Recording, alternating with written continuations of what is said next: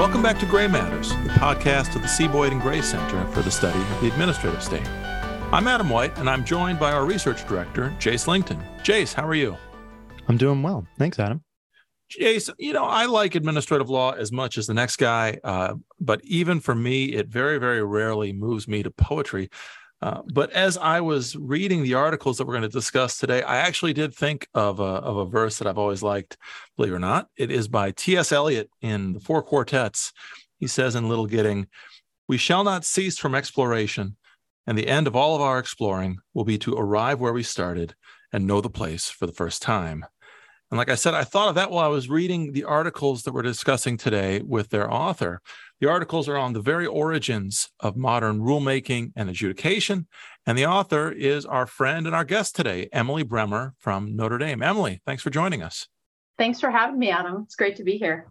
Now, on this podcast, Emily needs no introduction, but of course, she's an associate professor of law at Notre Dame. She's written a long run of very interesting history-focused law review articles and part of a larger project of sort of excavating the history of the Administrative Procedure Act. And we'll talk a bit about the larger project at the end. But the articles we have in mind are the ones that she's most recently published. First, there was the rediscovered stages of agency adjudication in the Washington University Law Review last year, and now forthcoming in the Cornell Law Review. Or Emily, is this one, the next one, already out? Nope. It's, in fact, I am working on edits right now. Okay, so it is forthcoming in the Cornell Law Review, and it is titled The Undemocratic Roots of Agency Rulemaking. You can get that one on SSRN.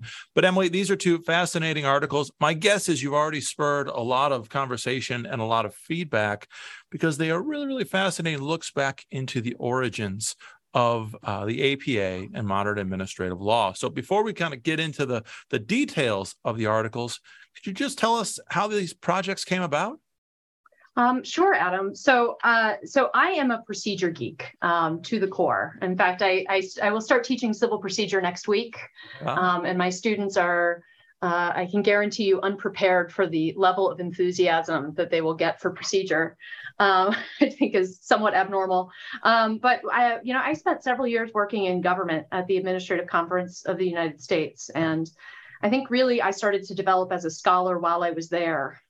Focusing really on the nitty-gritty of agency procedure and how agencies conduct rulemakings, what kind of procedures they use in adjudication. And I thought I knew everything there was to know about the Administrative Procedure Act. But I was very interested in this report I had read once or twice, actually, the Attorney General Committee on Administrative Procedure. It's 1941 report to Congress. Mm-hmm. And it always kind of fascinated me because it in a way, it sounded a lot like what ACUS does, right? And the Administrative Conference studies administrative procedure, studies what agencies are actually doing, mm-hmm. and then develops recommendations that are essentially best practices that they try to disseminate across the administrative state to improve administrative procedure.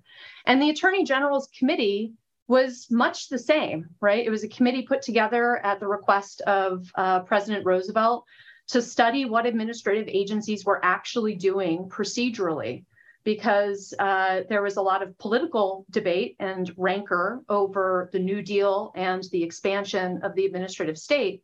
But there wasn't actually a lot of information about what agencies were actually doing. And so a lot of the critiques were based on more supposition than actual fact, right? So the committee went into the agencies and in detail researched what those agencies were actually doing and produced 27 monographs, each evaluating an individual agency or regulatory program, and just in exhaustive detail explaining how they were actually doing adjudications and rulemakings.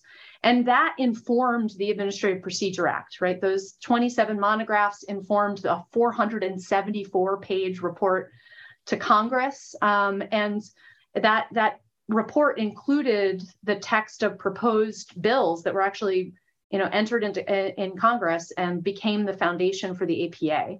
So I had always been sort of curious. Just to jump in, folks, sorry. I could talk about this forever. Well, we might, so stay tuned. We,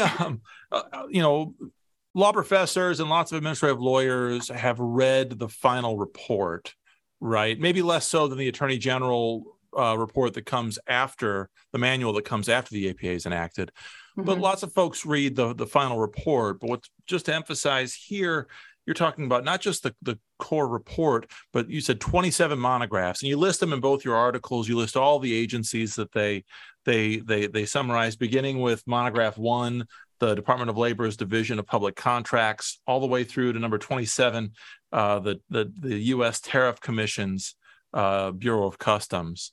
I'm just curious, how long are these monographs? I mean, is each one of them a report unto itself? I think you say they were all bound together at the end, and I'm going to keep searching for some federal depository library to want to sell its copy on eBay so I can get my hands on them. But just describe the monographs and where did you track them down? So they're published in at least 2 forms. The committee published its own versions, which are like double spaced and take up an enormous amount of paper. In fact, I have my library's version, which my library liaison found in the basement at Notre Dame, and I have relocated to my office and plan never to give up. And then also the Senate actually published the monographs and the final report as Senate documents. So they officially became part of the legislative history of the APA. And that version of the documents is what I have mainly worked with. They're single-spaced. They're much shorter because of the formatting. And actually, they're available on Hot Online. I found them in a collection that had been put together many years ago, and now they're available along with all the rest of the documents underlying the APA in the Bremer Kovacs collection on Hot Online, which has its own story. But to answer your question about the length, they vary. The shortest one is on the War Department, and it's only like 20 pages. And then the longest one, I can't remember, might be the ICC, the Interstate Commerce Commission, or the SEC. It's one of those, but the longest is a couple hundred pages. Altogether, it's about 1,400 pages worth of research. And I also had read the final report a couple of times because I'm a glutton for punishment. And I had always wondered, because a lot of the report is devoted to describing what is in the monographs. And I knew from my work at ACUS that when you summarize a large body of research, right, you have to necessarily paper over a lot of variation, and a lot of the color gets lost in that process. And so I had long wanted to read the monographs, and I finally got around to it, I guess.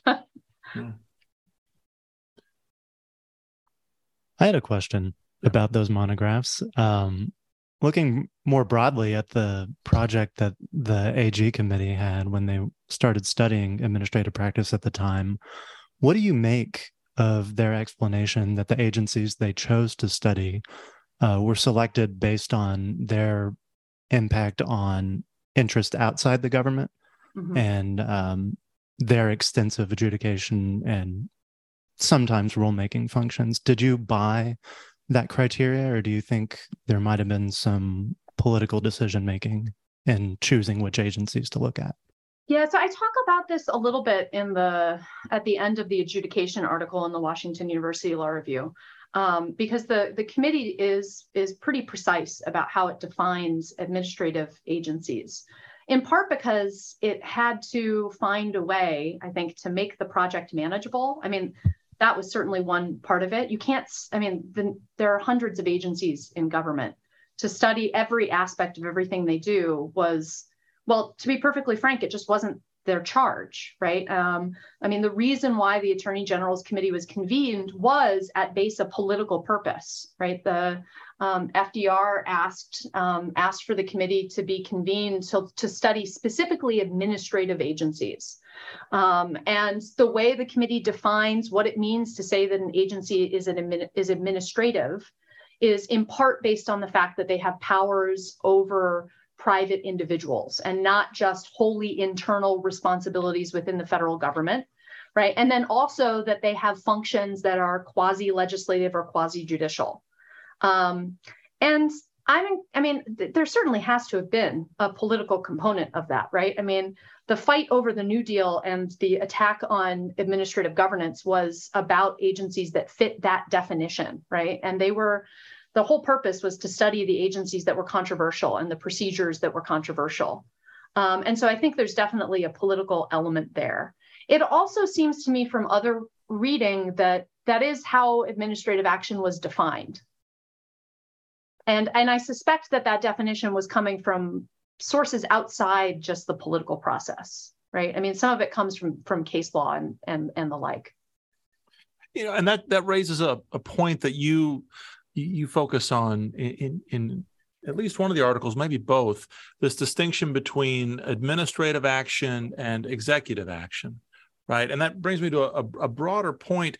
We're reading these articles and these materials now through the lens of the now 75, 76-year-old Administrative Procedure Act, all of the case law that's been built on top of it, all of the sort of changes in framing around the administrative state. What is administrative law? Is it executive power? Is it quasi-legislative, quasi-judicial? And in some ways, I suppose one of the hardest parts about understanding these documents and really reading them correctly and understanding what the authors were getting at was setting aside some of the more recent sort of frames around administrative law and trying to understand just the basic terms the way the authors understood them themselves. When we go back and read Humphrey's Executor, I guess there's a line in there where the court says that the FTC was charged with the administration of no policy other than the execution of law, something like this. Mm-hmm. We read that today, and it could be a little baffling. I think is a reason why a lot of people sort of turn their noses up at Humphrey's Executor. But in many ways, the court then and administrative lawyers at the time, they were using these terms with just a fundamentally different sense around both the words themselves and the concepts they're trying to describe. So I guess that's a long way of asking a simple question, which is, as you're writing this, what general understandings or misunderstandings of the APA were you grappling with, and which ones are you trying to correct? So I'm going to answer your question by explaining a little more fully why I finally got around to reading the monographs. Before I wrote these articles, I had written several pieces on administrative adjudication. And before that, my focus had mainly been on rulemaking. In private practice, I mainly, represented companies suing the Federal Communications Commission, often out of rulemakings. And so I was familiar with that law. And at ACUS, I had spent a lot of time working with the Committee on Rulemaking. But I during my time at ACUS, I started to get drug into, and really kicking and screaming, I just want to be clear about that, into studying adjudication. And one project became several projects. And I had read the Attorney General Committee's report before when I was at ACUS. And I was rereading it again a few years later because I had some questions about adjudication. And I saw these paragraphs that I know I had read before. I had definitely read them before, but it hadn't hit me what they meant until I read them after several years of looking at adjudication. Mm-hmm. And there's just a couple of pages in the introduction in the final report where the committee waxes eloquent about the stage structure of administrative adjudication. And I had always thought about adjudication as a matter of, well, there's the informal kind and there's the formal kind, and they're just two different ways of doing the same basic thing. And I think that's how administrative law thinks about it. And it wasn't until I was rereading the report that I said, wait a second, what do you mean stages? Right? What do you mean hearing stage? Because if it's a hearing stage, then that means there's not a such thing as an informal hearing, right? Mm-hmm. There's the initial stage of adjudication, which is a bunch of different kinds of informal techniques. And then there's remaining disputes that if there's a statutory requirement for hearing, get sent on to the hearing stage. Mm-hmm. It's just a totally different way of thinking about adjudication. And I realized that, oh, wow, if that's what they mean, then the APA reads totally differently. Yeah. And so that's when I really decided, well, I need to know what they mean, because they describe it. But again, there's distilling down what you're seeing across a large landscape, and then there's seeing what that actually means in practice. And so I went back to the monographs to see, well, what do they mean? What does this staged process look like in the individual agencies? Yeah. And that's why I really dug into the 1,400 pages of reading. I remember a few years ago when the Gray Center was just starting to look ahead to the 75th anniversary of the APA, and we were putting together a symposium. And I reached out to you because you had just been writing about adjudication, as you said, before this Washington Law Review article. And I pinged you to see if you might want to write on this.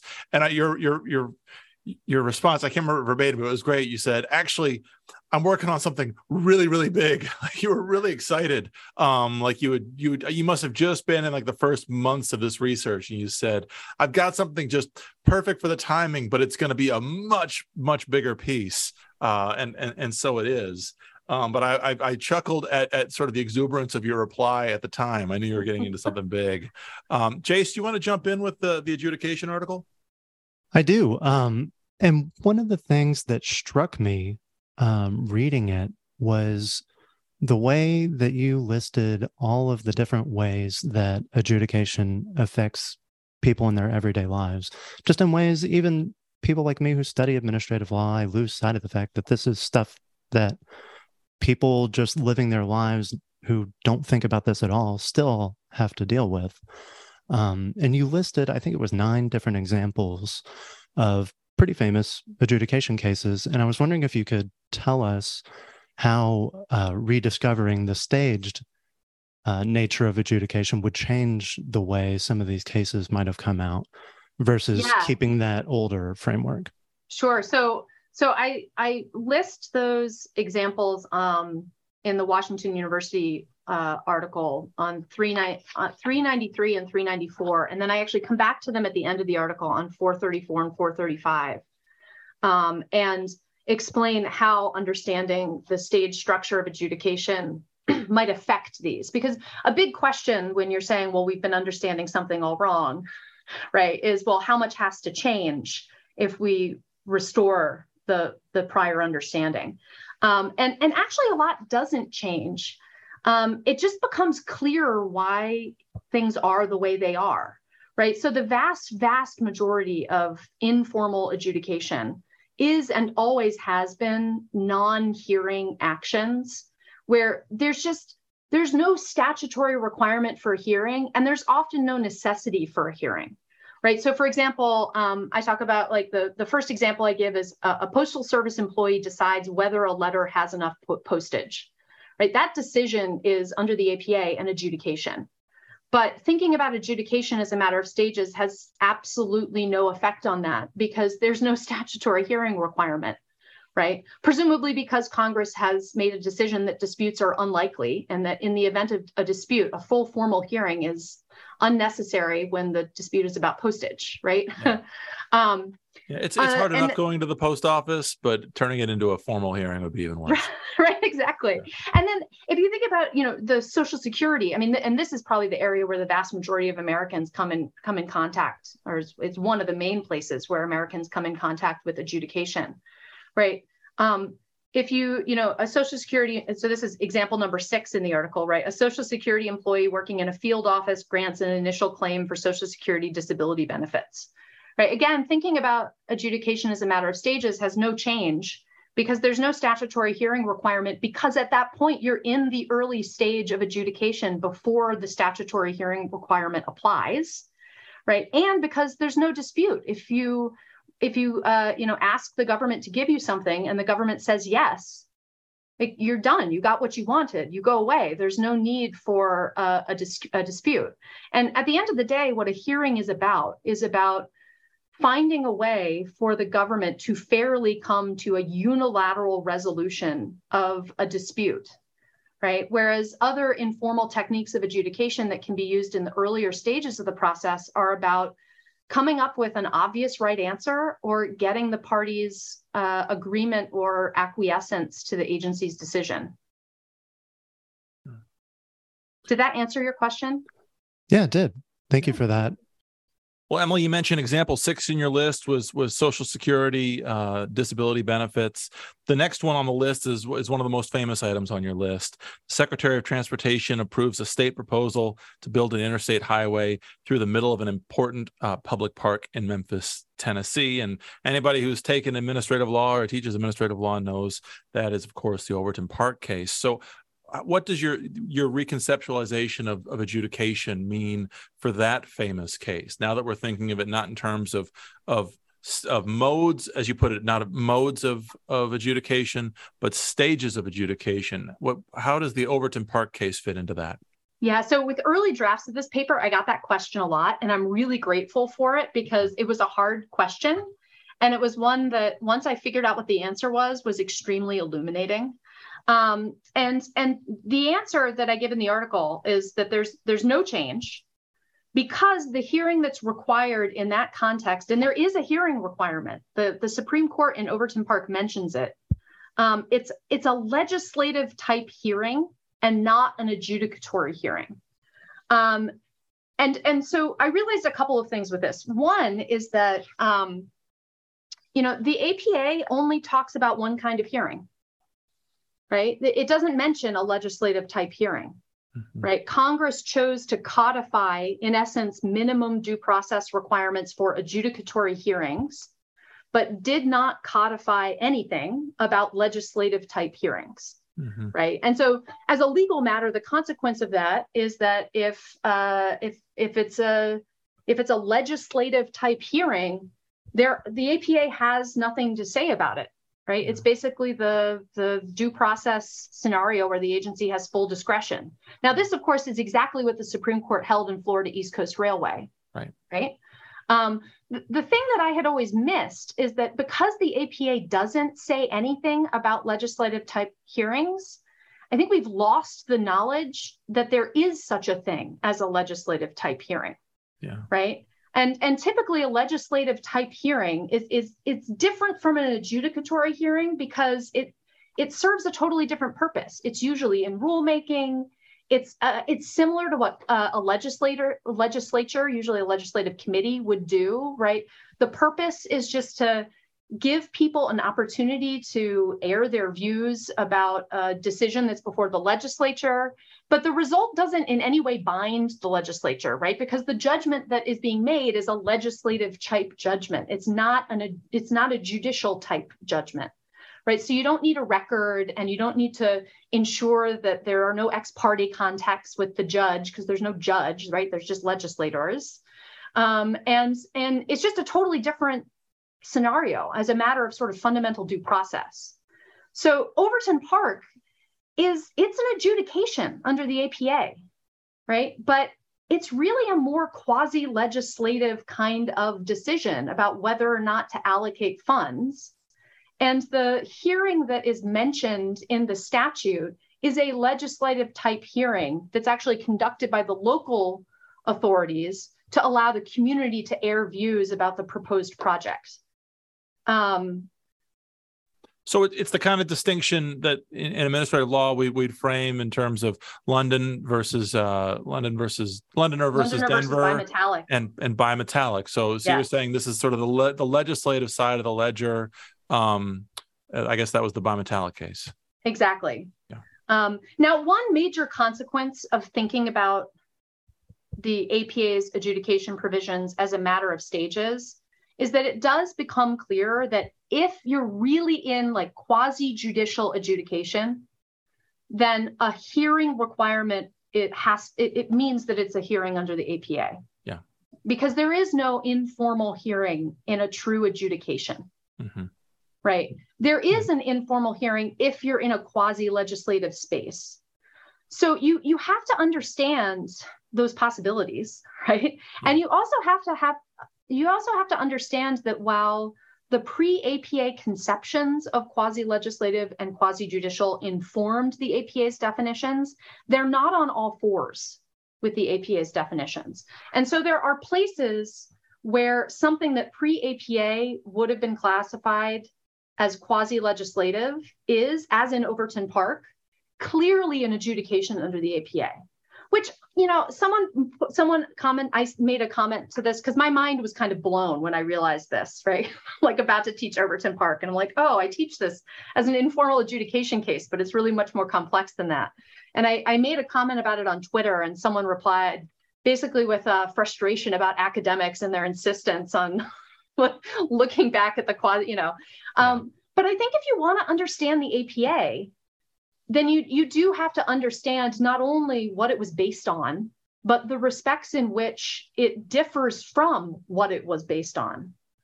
And and I know I'm running on too long, but I will say the biggest thing that I've come away with from my work over the past several years on this is that there's an incredible amount of knowledge that in the decades after the APA was enacted was just understood in the legal profession, but isn't any longer. And if we lose those background understandings, then the meaning of the statute becomes really substantially less clear. Interesting. That's a really important point. Oh, sorry, Adam. I keep hogging the conversation. I'm sorry, Jace. I was just one last thing. I promise I'll shut up. You offered a few explanations of how your reconceptualization of this wouldn't change a whole lot. What's an example maybe of how the proper understanding of APA adjudication actually would change where we are right now? Yeah, so there are some programs. So one thing is there are some programs that existed at the time of the APA's adoption that didn't conform to what the APA codified and should have. Right. I mean, I think the APA was more successful. It was most successful where it was out ahead of where the agencies were on the rulemaking side. Right. It was moderately successful where it was just codifying what agencies were doing. And it was really maybe largely unsuccessful as a reform statute. Right. Because I think the most powerful force in government is inertia. And you combine that with the fact that Congress enacts the APA that's supposed to reform, but sort of reform by implication and without statute by statute conforming amendments. And so some agencies that, especially the ones that really predated the New Deal and were, well established in their patterns of administrative action, didn't change in ways that maybe they should have. Yeah. So one of the examples I give, number 5, right, is a member of the VA, the Veterans Administration Board of Veterans Appeals, affirms an initial decision denying retroactive payment of disability benefits. This, of course, is Kaiser, right? This hearing is today conducted, quote unquote, outside the APA, right? It's an informal adjudicatory hearing. It probably should be subject to the APA's hearing provisions, right? But that's the VA is one of the oldest administrative agencies, and the older the agency, the less it conforms to modern expectations about administrative practice, and the less likely it is to conform to the APA. They just didn't get the hint. They didn't get the memo. Yeah. No. That's interesting. And then I wonder if when some agencies that have always been important but may take on new importance as society shifts, I wonder if their existing body of work creates even more inertia. I had in mind when I made that comment, the FCC. So yeah, regulating spectrum has always been really important, but now that the internet is central to our lives, have you seen anything with respect to the FCC like you're talking about with the VA? The FCC definitely has some pre-APA practices that are sticky. As I mentioned, I was a telecom attorney before I went into government, so I have some familiarity with the FCC. They call their rules orders, so that's fun. They issue declaratory rulings, which they often put through notice and comment, which are really declaratory orders, which are actually adjudications. And the Supreme Court has gotten that wrong at least twice. So there are definitely things like that, for sure. Although, the FCC was one of the New Deal agencies, right? And so it was created at a time when the definitions of rulemaking and adjudication, I think, were already starting to emerge. So there is maybe more consistency with the FCC's practices and the APA than there are with some of the older agencies. One example that might be familiar to some of your listeners is with the IRS, which of course only in the last decade or so has found that courts are requiring it to comply with the APA's rulemaking requirements. And that, I think that's another example of an agency that had a very well-established regime for rulemaking and guidance under, in its administration of the tax laws, and had a long-standing, as I understand it, pretty broad-based cultural consensus that the APA's rulemaking provisions didn't apply to it. And that has been, the courts have been disabusing them of that notion, I think, more recently. That makes sense. Yeah. I want to give just as much attention if we can to the forthcoming article on rulemaking. But as kind of a transition, what do you make of that original purpose of the APA being a compromise between the administrative practices that it developed in the New Deal state and some of the political responses wanting more accountability? Do you think the APA in practice has met those goals, or what do you think, especially in terms of rulemaking where the original understanding of what they were doing with the APA seems so different from where administrative law seems to be going today? Yeah, so I actually think the APA has maybe been most successful in rulemaking and more successful there than in adjudication. Just to elaborate a little bit on that, on the adjudication side, I think part of the reason why there are so many informal hearing requirements in adjudication, the main reason perhaps is that, well, it's a combination of things, but one is that Congress just has sort of ignored the APA's hearing provisions in a lot of instances, right? Creating either exempting existing agencies from the APA, as in the case of immigration, right, in deportation hearings, right, in 1950 in Wong Yang Sung, the government argued that the APA's hearing provisions didn't apply to deportation hearings, and the Supreme Court said, actually, yes, they do. And so the government turned around and went to Congress and said, could you give us an exemption? And Congress said, yeah, sure. I mean, that's a radical oversimplification, but like that's your sort of first post-APA creation of an informal adjudicatory hearing, right? It is a thing, but it's only a thing really post-APA. And then you have new programs are created, Congress has a tendency to neglect the APA's hearing procedures, right? And agencies have a tendency to sort of run from them. I think largely because of issues related to the most important part of the APA's adjudication regime, which is administrative law judges and the whole regime for their hiring and protection of their decisional independence.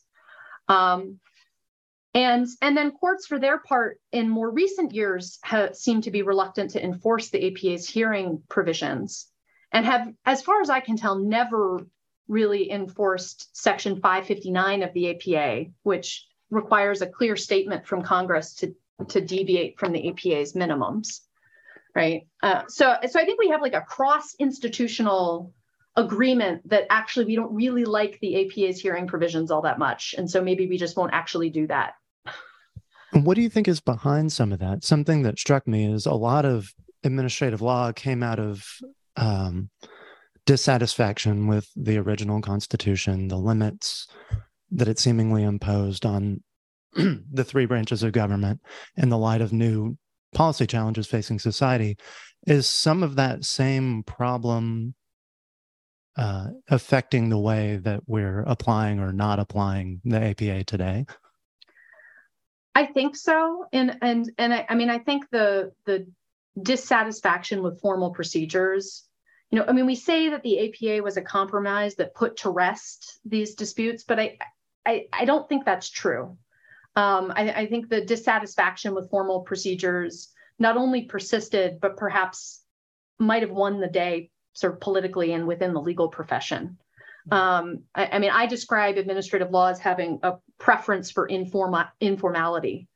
And I think that has been borne out over the years. The other thing is, we sort of shifted in the 1960s and 70s to preferring rulemaking over adjudication as the primary means of agency policymaking.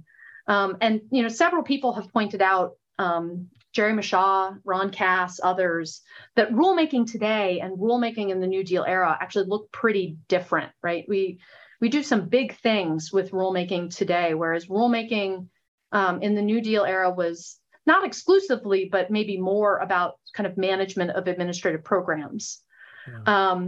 And so in this space, in a way, the APA's rulemaking provisions were kind of out ahead of what administrative agencies were doing. It was sort of a blueprint for a notice and comment process that maybe wasn't quite as needed then as it is now. I mean, I don't know how.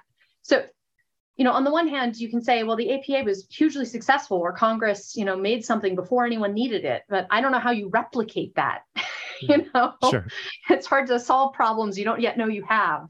But when agencies started using rulemaking more, and Congress started giving agencies more rulemaking responsibilities, the APA was already there, right? So you had a procedure that sort of was already available and maybe wasn't afflicted by substantive disagreements, right? I mean, as a proceduralist, my greatest pet peeve is how frequently procedures are used to try to achieve substantive aims. I think procedure has value in and of itself, but I'm usually like the lone person screaming that in a crowded room of people angry over substantive things. But so in the 1960s and 70s, you have these new agencies with these new rulemaking powers that absolutely were controversial politically, but they didn't have to have a fight over procedure because we've already got 553 of the APA, and we're just gonna, we can just use that template. Yeah, I was thinking about this change in the context around administrative law since 46. You get, as you said, the shift from adjudication to rulemaking. You get new statutes with much broader scope and much, the rulemakings take on much more significance, and also just the parties that are affected by these things. In the 1940s, it's largely either industrial regulation, which you see in your rulemaking article, which we'll get to in a second, where you talk about who's submitting comments in these rules. In the early years, it's trade groups and unions and so on. It's sort of stakeholders, immediate stakeholders in industrial regulation, or it's benefits programs by and large. But once these things get broader, especially with the onset of environmental regulation, where it's not just industrial regulation, it really is much broader social welfare and public health regulation. Suddenly the stakes are much higher, and you could see how people on all sides of a particular policy fight in any of these subjects, suddenly they'd all be dissatisfied with the procedures of the APA. But maybe we'll turn to the rulemaking article, because, like Jace, I don't want to give it short shrift. It's really, really interesting, and since it's forthcoming, it means more of our listeners, or a few of our listeners, have probably had a chance to delve into it. Let's just start with the title: "The Undemocratic Roots of Agency Rulemaking." Well, as opposed to, I suppose, the democratic roots of agency rulemaking. What's the misunderstanding of rulemaking that you're trying to dispel here? Yeah. So. I think about rulemaking as being governed by a sort of general consensus that the point of the notice and comment process is to ensure that there's a measure of democratic legitimacy in agency decision making. And I come at that from having worked again at ACUS on rulemaking projects. I have seen agency employees and scholars and sort of everyone else think about it through kind of a democratic lens, right? The point of this whole process is democracy. And so the thing that really struck me in reading the monographs was how the practices that inspired Section 553 did not seem to really be about democracy at all, right? And that's why I say undemocratic. It's a little bit of a striking term, perhaps, but the point is that what inspired 553, right? Those administrative practices that are described in the monographs was just not about democracy, right? It was about information gathering, right? And more particularly, it was about information gathering from people that the agencies thought would be knowledgeable about the subject matter and would be easy to kind of have a conversation with and get some quick feedback from, right? Which mainly meant representatives of well-organized interest groups, which mostly meant industry, right? Mm-hmm. And so I was really struck in reading the monographs to see these descriptions of agencies, keeping a mailing list of all the trade organizations that had offices in DC, who they would, send a letter to when they were thinking about a rule, or like give them a call on the phone and like talk to someone they knew who they thought had information about. And the only thing I could think about was, wow, this is a recipe for capture, right? Now, of course, capture theory doesn't really arise until a couple decades after, a decade or so after the APA is enacted, right? So in the late 1930s, 1940s, that's not the lens through which anyone was thinking about this. Yeah.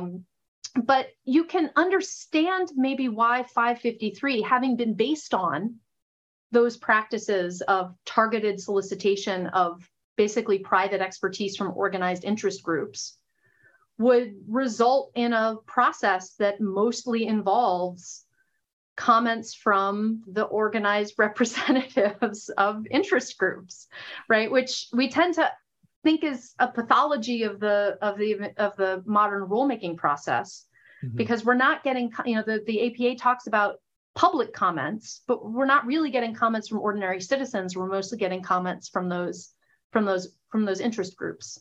Yeah, in the SSRN draft, you have a nearly 3-page table where you walk through monograph by monograph. This is from the Attorney General report monographs. You go through agency by agency. Who were they consulting with in the rulemaking process? And again, monograph number 1, the Labor Department's Division of Public Contracts. Who do they consult with? Trade associations and labor organizations. And some of the subsequent ones, like the FCC, are more detailed. But as you said, point here is well, as you put it, quote, the monographs reveal some concern that the consultative process was too closed or might sometimes produce insufficiently representative information. The agencies, you go on to explain, the agencies really targeting groups where they'll get some expert information. As I was thinking about this, maybe it's not just that it's undemocratic. It's democratic of a sort. It's very limited, right? It's unpopulist, or it's non-populist. It's not like they're going out to the grassroots. It's not like the example you lead the article with, these rulemakings where you're getting now thousands or millions of public comments on things like net neutrality. This is a much smaller universe of concerned parties. It's almost something closer to what we think of now as negotiated rulemaking, right? You're not saying it's exactly like that, and I don't mean to suggest it, but it's this much, you can almost envision seats around a table. And if it's democratic, it's sort of a democracy of a very small group of stakeholders on multiple sides of an issue. Mm-hmm. Yeah, and on the adjudication side, there's a more straightforward codification of what agencies were doing. On the rulemaking side, there's a bit more creativity in the APA's codification, right? So you can see how the notice and comment provision, like the seeds of the notice and comment provision, are there in what they call the consultative process pre-APA. But it's not until the minority report of the Attorney General's committee that you start to see any mention of like the word democracy, right? And I think it's mentioned maybe once in the minority committee. And you start to see a concern with sort of more public involvement in rulemaking. And Congress, perhaps unsurprisingly, because it's the legislature, right, puts more of that into it. I mean, I think they liked that idea. And so you get more in the legislative history about a sort of more of a focus on public information and public participation. But even so, it's very nascent, right? So I think some readers are likely to be disappointed with this article because, having read the title, they might expect more about the various theories or models of democracy and what we mean when we say that the rulemaking process is or could be or should be democratic. I mean, there are a lot of different models of that. But, I'm really writing about the origins. And at the origin, that kind of detail and sort of, philosophy was just not there, right? And so it's not in the article because it's not in the subject of the article. Yeah, and I'll just add before I get out of Jace's way, I alluded earlier to that the symposium we did in the George Mason Law Review on the APA's 75th anniversary, and one of the points that both Paul Verkyle and Jeremy Rabkin both got across in their pieces was that actually the minority report for the minority views of the Attorney General report actually had a much stronger influence on the final legislation than today we seem to kind of assume, right? We assume, well, it was the majority really that carried the day. And both Verkyle and Rabkin say, well, actually, no, the minority views had a pretty strong gravitational pull on Congress. And this seems to be a further example of that. Right. I mean, even so, Casey Davis, who actually was on the staff that supported the Attorney General's committee. He in a interview with Paul Verkyle actually for I think the 50th anniversary of the APA. It was him and Walter Gellhorn, who was also on the worked with the Attorney General's committee. Says, I didn't start. He has described 553 as the greatest invention of modern government. He's like, but I didn't start saying that until like 1970. Yeah. And actually, it may have been the most important idea in the APA, but it came from the minority, and its brilliance wasn't recognized until a couple of decades later, right. Which I think is part of what informs my judgment that the APA perhaps was most successful where it was least needed at the time of its enactment. Yeah. Thank you. I think this might be our last question. We're almost at time here. It's a more narrow question about the rulemaking paper. You're talking about the skeletal nature of the rulemaking provisions in Section 553, talking about demanding that the courts and agencies have a kind of post-enactment liquidation of its meaning so that we know what exactly is involved with those rulemaking procedures. And I was wondering if you put any thought to what would happen if it was left to the agencies instead of the courts to figure out what these procedures would be, and then have Congress revisit the statute as needed. Like you give the examples of the Freedom of Information Act giving more transparency, or revising the way that federal advisory committees work. Is that a sustainable model, or do you think that it is preferable to have the courts and agencies kind of go back and forth with what those provisions should be? Yeah, so the interesting thing is that the minority report urged Congress to have a more detailed provision on rulemaking that was, I think, entirely non-mandatory, that expressly sort of was designed to say, like, agencies should do these things, but basically it's in their discretion about whether and how to do them. And actually it was more detailed in the sense that it listed a variety of things that agencies could do to solicit feedback beyond just public notice and comment. But it was expressly kind of suggestions and not anything that would have been a requirement. And Congress didn't like that. Congress decided both to pare back the provision and say less, but make what it did say mandatory. And there's still the good cause exception. I mean, there are lots of situations where, maybe it doesn't make sense for agencies to take public comment. That comes out in the monographs, and I think it's replicated in the APA's exemptions. But where it's required, Congress specified minimums. And they're not phrased as suggestions, right? And they are subject to judicial review. I mean, Section 706 on the scope of judicial review essentially establishes a de novo standard for claims of procedural error, right? I mean, the courts are supposed to ensure that the APA's minimums are enforced. And so I think this marks me out as somewhat strange among law professors. I think I think the courts are supposed to have that role in enforcing the APA's minimums. At the same time, I do think that Section 553 is supposed to be a minimum, right? And as long as the agency is complying with whatever minimum requirement is applicable under the statute, they should have, and they do have, broad discretion to formulate the procedure in a way that makes sense for their particular circumstances. And you see this, right? I mean, this was pre-APA and it exists now. It just so happens that because of the way the APA is structured, most of the sort of more creative engagement comes before a notice of proposed rulemaking is published, right? Because that sort of kicks off the process that's judicially enforceable. And so then it's a little more ossified, right? Because it's more controlled by the way the courts have interpreted the minimum requirements of the APA. But agencies still have public workshops and they still have informal conversations and they still hold quasi-legislative hearings, even in the absence of a statutory requirement, right? They do all kinds of things to solicit feedback and get information about whatever it is that they're about to make a rule on. And I think that discretion should be affirmed and is an important part of the regime. Emily, before we go, you mentioned at the outset the Bremer Kovacs collection, and I have to ask about this. Maybe you could describe what is the Bremer Kovacs collection. It sounds like an art museum.